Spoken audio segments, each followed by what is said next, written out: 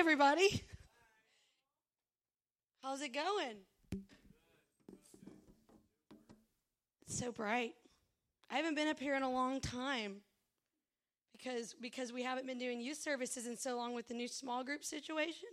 So it's really blinky up here. Yeah, I'm like Beatrice. We call her Blinky because she blinks so much. All right, well, it's great to be at Young Life tonight. I want to just get started by saying that this is probably my from a realistic standpoint, this is probably my last time speaking to Young Life for probably a minute or so. I'm just a few weeks away from having little Lyra, so from what I understand, that's going to take up a lot of my time and energy and physical, strength, ability to do things like, get up, eat breakfast. It really takes a toll on you from what I hear. So it might be a minute before I speak again. So I wanted to talk about something that's been on my heart since statewide back in March. Many of you were there. Jason in particular comes to mind because the story I'm about to tell happened when I was standing next to Jason. So as you guys know, camps and statewide, everything that happens up in Tioga, we always go there, have an amazing time. There's always an amazing move of God. And this year, statewide was doing the music, and they just brought it. And they did a few songs I'd never heard before. One of them was Breakthrough by Eddie James, which we now know is actually Grapefruit by Eddie James, if you saw the video last week. And man, that song just got to me. I was so excited. And then in the middle of the verse, Jason, they repeated the verse again, and Jason came over to me and Brennan and said, they just said, when my enemies came upon me to eat up my flesh, they stumbled and fell. That's really distracting. So I vividly remember Jason also being impacted by that song. And I was like, whatever, man, this is an awesome song. I'm pumped. And so the chorus rolls around, and especially that bridge, breakthrough in my heart, breakthrough. And man, Jamir's like up front. Jamir and Seth were up front going crazy. And I was like, yes, I'm going to jump. I'm going to worship. I'm about to explode. This is so awesome. And so I started trying to worship. I started trying to participate, to physically express what I was feeling on the inside, on the outside. And I found myself coughing and wheezing and dying and getting cramps and leaning over and just feeling like I was about to pass out. And I was so shocked by my physical inability to respond in worship. And then I was shocked by the wave of emotion that came when I realized, oh my gosh, I can't really worship like I want to because of this baby. I can't move the same anymore. And I got so sad. In case you guys didn't know, I was very sad at statewide when I realized, and I had the revelation, I can't move like I used to, and that includes in worship. And honestly, like if I'm gonna be real with you guys, I came home the next day, and I loved Breakthrough so much, and I turned it on in my car, and I'm like driving around town, and I'm like, whoa, this is an awesome song, and I'm like all pumped. And I don't know, maybe it's the hormones that come with pregnancy, but suddenly I was so sad again. It's like, I can't worship. And I boo-hooed in my car, driving around listening to Breakthrough, like, whoa, when will I ever be able to worship again? I was so sad that I couldn't respond to the Lord's presence the way I was feeling in my heart. And so it really got me thinking about worship and really thinking about how important it is, how much I love it, how passionate I am about it, how much it's just highlighted and pushed in the Bible. And so I want to just talk to you guys tonight really briefly on the call to worship, So before we get started, let's just say a word of prayer and jump right into it. Lord Jesus, we welcomed your presence into this house already, but once more, we invite you to invade this space, to have your way in this house. Touch every heart in this place, Lord Jesus. Let us all be open to receiving the word that you have for us tonight. Touch my mouth, Lord Jesus. Help me to deliver the words that I feel you've laid on my heart, and have your way in this place tonight. In Jesus' name. And everybody says amen. So throughout Scripture, we see descriptions of physical actions that honor God accompanied by the word worship. Here at Life Point, in case you haven't noticed, in case you didn't have your eyes open tonight, you may have seen some very, very blatantly observable physical acts of worship. Let's say like singing, dancing, Austin and Jamire, clapping, raising hands, all that stuff.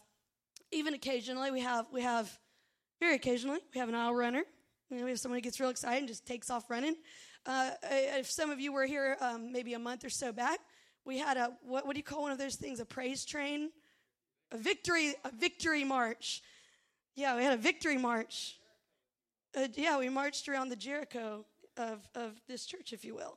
It was really cool. So we have some really obvious physical acts of worship that happen here. And I grew up around this kind of thing. I grew up in this style of church and with this style of worship. But it really wasn't until I was about 12 years old that I myself became comfortable in participating in this kind of worship myself. Some of you here tonight are right around 12 years old, and I am watching some of you develop your little worship wings, and it's really amazing to see. Jamire usually sits over here, and I usually sing or play piano over here, and like Jamire's like, he pumps me up. He gets me worshiping. I don't mean to embarrass you, buddy, but man, he worships like he's the only person in the room. It's so cool to watch. So I was about Jamire's age when I started experimenting with worshiping physically, with expressing myself physically. And I remember how it started.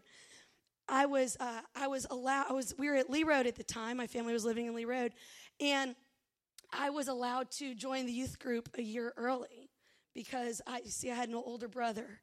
And I didn't want to be parted from my brother. We just moved there and blah, blah, blah. So they said, she can come to youth service with her brother.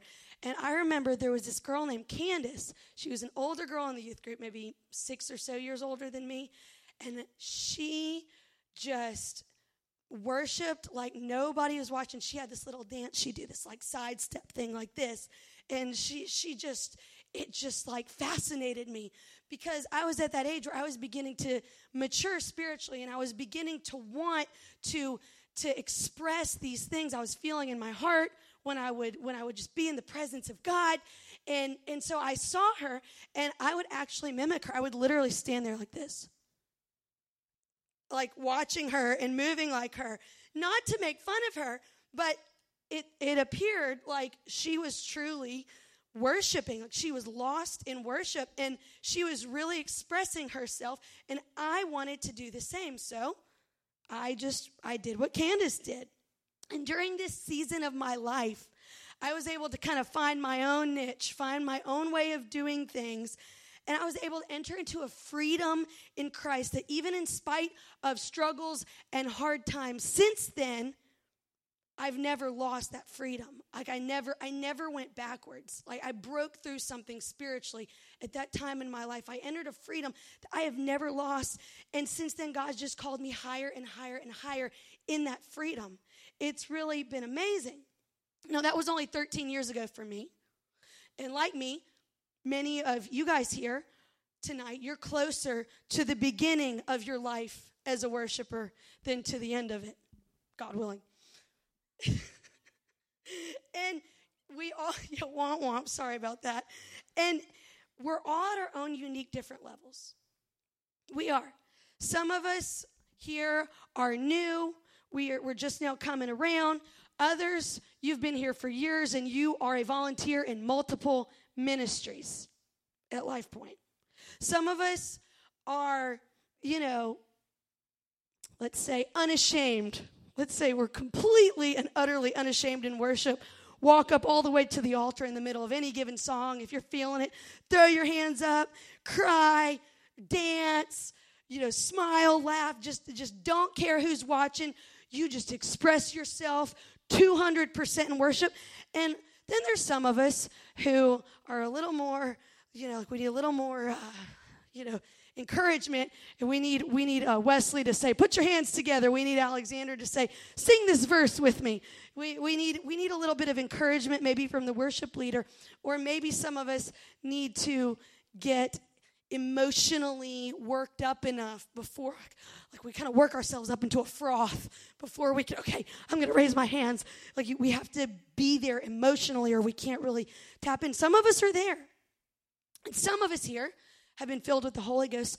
Others of us here, we're still seeking it. We have a relationship with Jesus. We pray. But we're still trying to get to that point where we've been filled with his Holy Spirit with the evidence of speaking in tongues. We also have a very diverse range of personalities here. We have some very extroverted people who you may argue find it a little easier to worship, like very openly. We have some more introverted people who may find it a little more difficult. And then you've got people who are introverted or extroverted, and they're like the opposite way of what I just said. So you've got all these personalities that say, I'm more comfortable with this, or I'm not comfortable doing that. So we've got all these different people at different levels in their walk with God, and we've got all these different people with a wide variety of personalities. There's so much difference that we don't need to take an anecdotal look at each of us, like each individual. We need to take a look at Scripture to understand what answering God's call to worship is supposed to look like. So not looking at each other, not looking at ourselves and what we're comfortable with, but looking at the Word. The Bible reiterates repeatedly that God's top priority is not what is seen physically, but what's happening on the inside. Jason, were you able to get those scriptures? We got 1 Samuel 16:7. This is when David was anointed king. But the Lord said to Samuel, do not consider his appearance or his height, for I have rejected him. The Lord does not look at the things people look at. People look at the outward appearance, but the Lord looks at the heart. We got Proverbs 4:23. You do not delight in sacrifice. Oh, I'm sorry. What's that? That one was fine. I'm going to read all those right in a row. Above all else, guard your heart, for everything you do flows from it. And then we've got Psalms 51:16 and 17. You do not delight in sacrifice, or I would bring it. You do not take pleasure in burnt offerings. My sacrifice, O God, is a broken spirit, a broken and contrite heart. You, God, will not despise. In Matthew 5:8, blessed are the pure in heart, for they will see God. So we see that God cares the most about the state of our hearts. That is the top priority above all else. But here's the deal. So long as you're living a double life of secret sin, it doesn't matter if you're the most extravagant worshiper in the room. You need to get your heart right with God. That's what he's looking at. More than you lifting your hands, more than you dancing, more than you singing, more than you clapping. He cares about the motive behind it. And that really, at the end of the day, is between you and God. But in order to be considered a true worshiper, some of us have some secret sins that we need to take care of. And if that's you tonight, know that God is longing to make things right with you. He's longing for you to repent. He's longing to forgive you and help you overcome those sins, overcome those temptations, and become a true worshiper.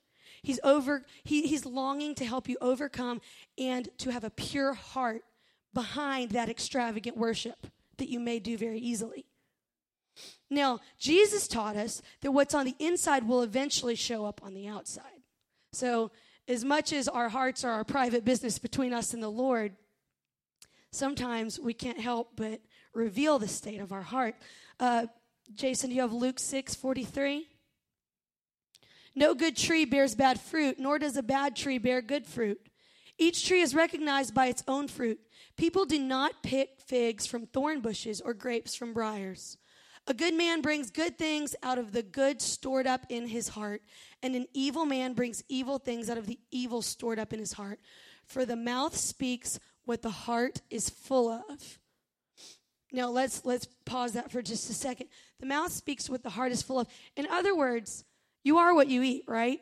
What's on the inside shows up on the outside eventually. It might take some time before people realize you have a problem with A, B, or C. In fact, people might never try and go pick figs off of a thorn bush, so they might not realize that that's the fruit hanging off of the tree. But what's on the inside does show up on the outside. It does. As much as we try sometimes to hide our spiritual temperature, your actions are a thermometer that puts the state of your heart on display for anyone who wants to look hard enough and closely enough. Do you keep his commands? Do you keep his commands when nobody's watching? Jesus goes on to say, and Jason, we don't have to throw the scriptures up there, but Jesus goes on to tell the parable of the wise man and the foolish man with the house built on the rock and the house built on the sand. And he says basically, if you love me, then why don't you keep my commands? The wise man builds his house on the rock that's my word. The wise man is obedient. He is obedient. He acts on the word. He doesn't just feel emotions about the word. He acts on it. Let's put this in perspective. If you have ever dated someone, or if you plan on dating someone one day, you know that you didn't get into that relationship just by feeling feelings in your heart. At some point, you had to act on the state of your heart or lose that relationship. Let's just take Tyler and Tori, for example. Their wedding would not be in the works right now if Tyler would not have gone out and bought that ring and asked her specifically what ring she wanted, because we know she would have said no if it would have been a different ring. Right, absolutely. They would not be engaged to be married right now if he would not have acted on those feelings of love in his heart. It's just logical. The idea that worship is solely an experience within yourself is inaccurate. It is not just about these feelings in your heart.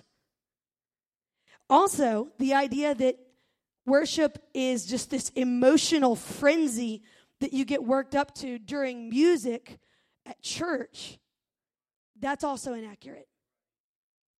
There has to be a balance. Worship is obedience to God's word, inspired by his overwhelming, relentless love and pursuit of us, and the mercy and forgiveness that he's given us that we don't deserve. That's what worship is. Worship is a reaction to what Jesus has done. That's what it is. It's an actual acceptance in your heart, that like where you have had that revelation. Jesus really lived, and he really died for me. He really filled me with the Holy Ghost. He really forgave me when I went down in the waters of baptism. It's an acceptance that all of that is real. Then you feel those feelings. Some days you don't always feel those feelings, but at some point you have, because you've accepted in your heart what Jesus has done. You've acknowledged it. You've decided to follow him. And so worship is a reaction to what he's done, what the word says he's done. It's obedience to the commands again and again and again in the word to worship him for what he's done, to honor him for what he's done. My reaction to his sacrifice on the cross is my willingness to obey his mandate to worship him, even if I don't always feel like it, and even if I am uncomfortable expressing myself extravagantly. Worship is a command. It is a mandate. It is not feelings. Feelings usually come along with it, especially in music. We are emotive creatures. The Lord created music. It is an emotional thing. Some of us don't respond very emotionally to music, but overwhelmingly in humanity, we respond emotionally to music. So there is an emotional side to worship. But there are days, there are mornings when you overslept and you're running late to church, and you and your friend maybe argued on your way to church, or you and your significant other, or you and your mom, or you and your dad, you and your sister, you and your brother, or maybe you had a bad week the all week before. Whatever the case, you come to church, you don't feel like worshiping. And yet you obey that mandate anyway. So throughout the Psalms, the longest book in the Bible is a book of Psalms, a book of songs. And they're all worship songs. They're all worship songs. And they say things like, clap your hands, shout unto God with a voice of triumph, sing with a loud voice, praise him on, insert pretty much any instrument that has ever existed here. Praise him with this instrument, praise him with that instrument. These are commands. These are commands that we are required to obey, even when we don't feel like it, even when we're uncomfortable, even when the band messes up and it's distracting, even when you're not in the best mood. It is a command to obey. God has been challenging Life Point lately. If you've been around, you may have noticed that God's been challenging Life Point lately. Our worship has been going to another level. And when he's challenged this church as a whole, that means he's challenged Young Life too. He's challenged the junior high of this church, he's challenged the high school of this church, and he's challenged the young adult hyphens of this church. He's challenging every single one of us to go deeper in worship. That means he's challenging you specifically. How are you going to answer this call to worship? How are you going to answer it? I challenge you to answer it extravagantly. There's a story in the New Testament. Jesus was having dinner at this guy's house, this rich fancy guy's house, and word got around town where he was, and this woman of ill repute. She had a bad rep. This woman of ill repute. She came to the house and she brought a jar of perfume that was worth a year of salary. And she broke it on his feet. Now, you guys got to understand, like, I went to the Middle East earlier this year, and I walked with sandals on to a mall, a mile from the house where we were staying, and I sunk. The rain, when it's muddy, like the rain doesn't go away, like there's nowhere for it to flow, like it just sits in the sand. And I sunk into a sand pit on the side of the road trying to walk to this mall. My feet have arguably never been filthier. It was horrible. The Middle East, when you walk around in sandals, which is what what Jesus most likely did, the Middle East is a very dirty place as far as feet are concerned. And Jesus said specifically that when he went to this guy's house, that he didn't have his servants wash his feet off. And so you got to understand, this is the olden days, right? This is ancient times. His feet were not just dirty like my clean, smooth American feet sinking into the mud on the side of a paved Middle Eastern road. Like, his feet were extra grody. They were extra nasty. And here she takes a year worth of money and just pours it out on his feet, and she begins to cry, and she begins to wash her feet with her hair. And Jesus said that what she had done was an extravagant act of worship. It was an extravagant act of worship, and that people would talk about her for the rest of eternity for what she'd done. So how do we answer the call to worship? Let's answer it like her. Unnecessary, over the top, unexpected, wasteful. Waste yourself in worship. Worship till you are physically tired. Do it because he's good. Do it because he commanded us to. Do it because he loves you. Do it because he's the reason that you're going to spend eternity in heaven. Give him everything. Go there and worship. And go there, and let me just tell you something. You don't have to go into it expecting him to do anything for you, but let me tell you, he will. Go there, and you'll see him break generational curses in your life. You think, I have this sin, I have this thing I struggle with, and my mom struggles with it, and my grandma struggles with it, and you know what, like I know my great-grandma, she's still living, and she struggled with it too. I'll probably always struggle with this too. God can break that sin in your life. God can restore that broken relationship with a parent or a sibling that you thought would never be repaired. God can restore, he can heal mental illnesses that are completely incurable with modern medicine. He can do anything, and he will do amazing, miraculous things in your life, but sometimes what it takes is bowing the knee and saying, I'm going to worship him extravagantly. I'm going to turn my eyes on Jesus. I'm going to give him everything I have, even if it's just in the middle of a song about, we've come to praise him. I'm going to praise him with everything I have. And you know what? I particularly want to challenge the young adults in this room. You guys are my peers. I'm only 25. We're all the same age. We're all around the same age. And let me just say this from experience. When I was 12, first learning how to worship, when I was at that point, it was so new and so fresh, and I was so passionate, and it was so exciting to lift my hands for the first few times and to dance for the first few, to go to youth camp and to dance with all my friends at the altar. That was amazing. There was nothing like it. It was so exciting. And many of you started worshiping around that same age. It's been a while, and it's not as exciting anymore. And it's not as new anymore. It's not as fresh anymore. And I want to challenge you, young adults, my peers. I want to challenge you. Push yourself. When you don't feel like it, when you're exhausted because you stayed up all night studying for an exam or you worked a late night, worship him anyway. Push yourself out of your box. Walk up to the front with some of these junior high and high school students who come up here and worship like nobody else is watching because they're just now learning how to do this. Challenge yourself. Go to that next level. Don't stagnate in adulthood, because let me just tell you, it's not going to stay the same. It's going to decline. If you're not constantly pushing yourself to stay in that refreshing time of worship, that newness, that freshness, if you're not challenging yourself to go there, then you're going to lose it. You will. You're going to lose it.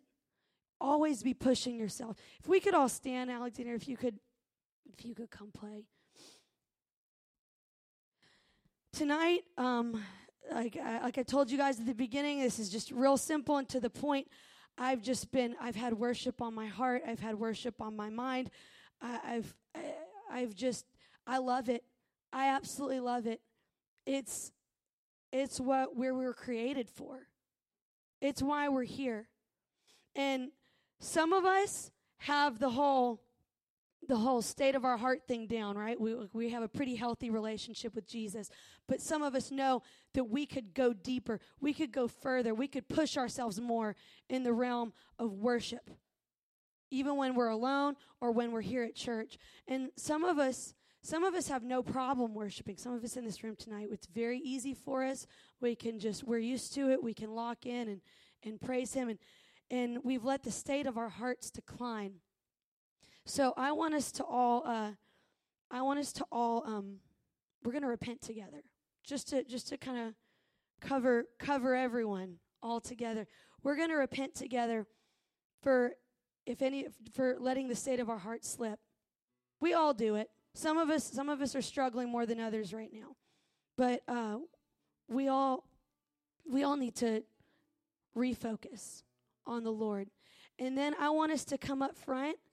And I just want us to all worship together. I want us to once again recommit to worshiping the Lord, to challenging ourselves, to pushing ourselves to be extravagant worshipers. I just want us to recommit to that and then just to worship together.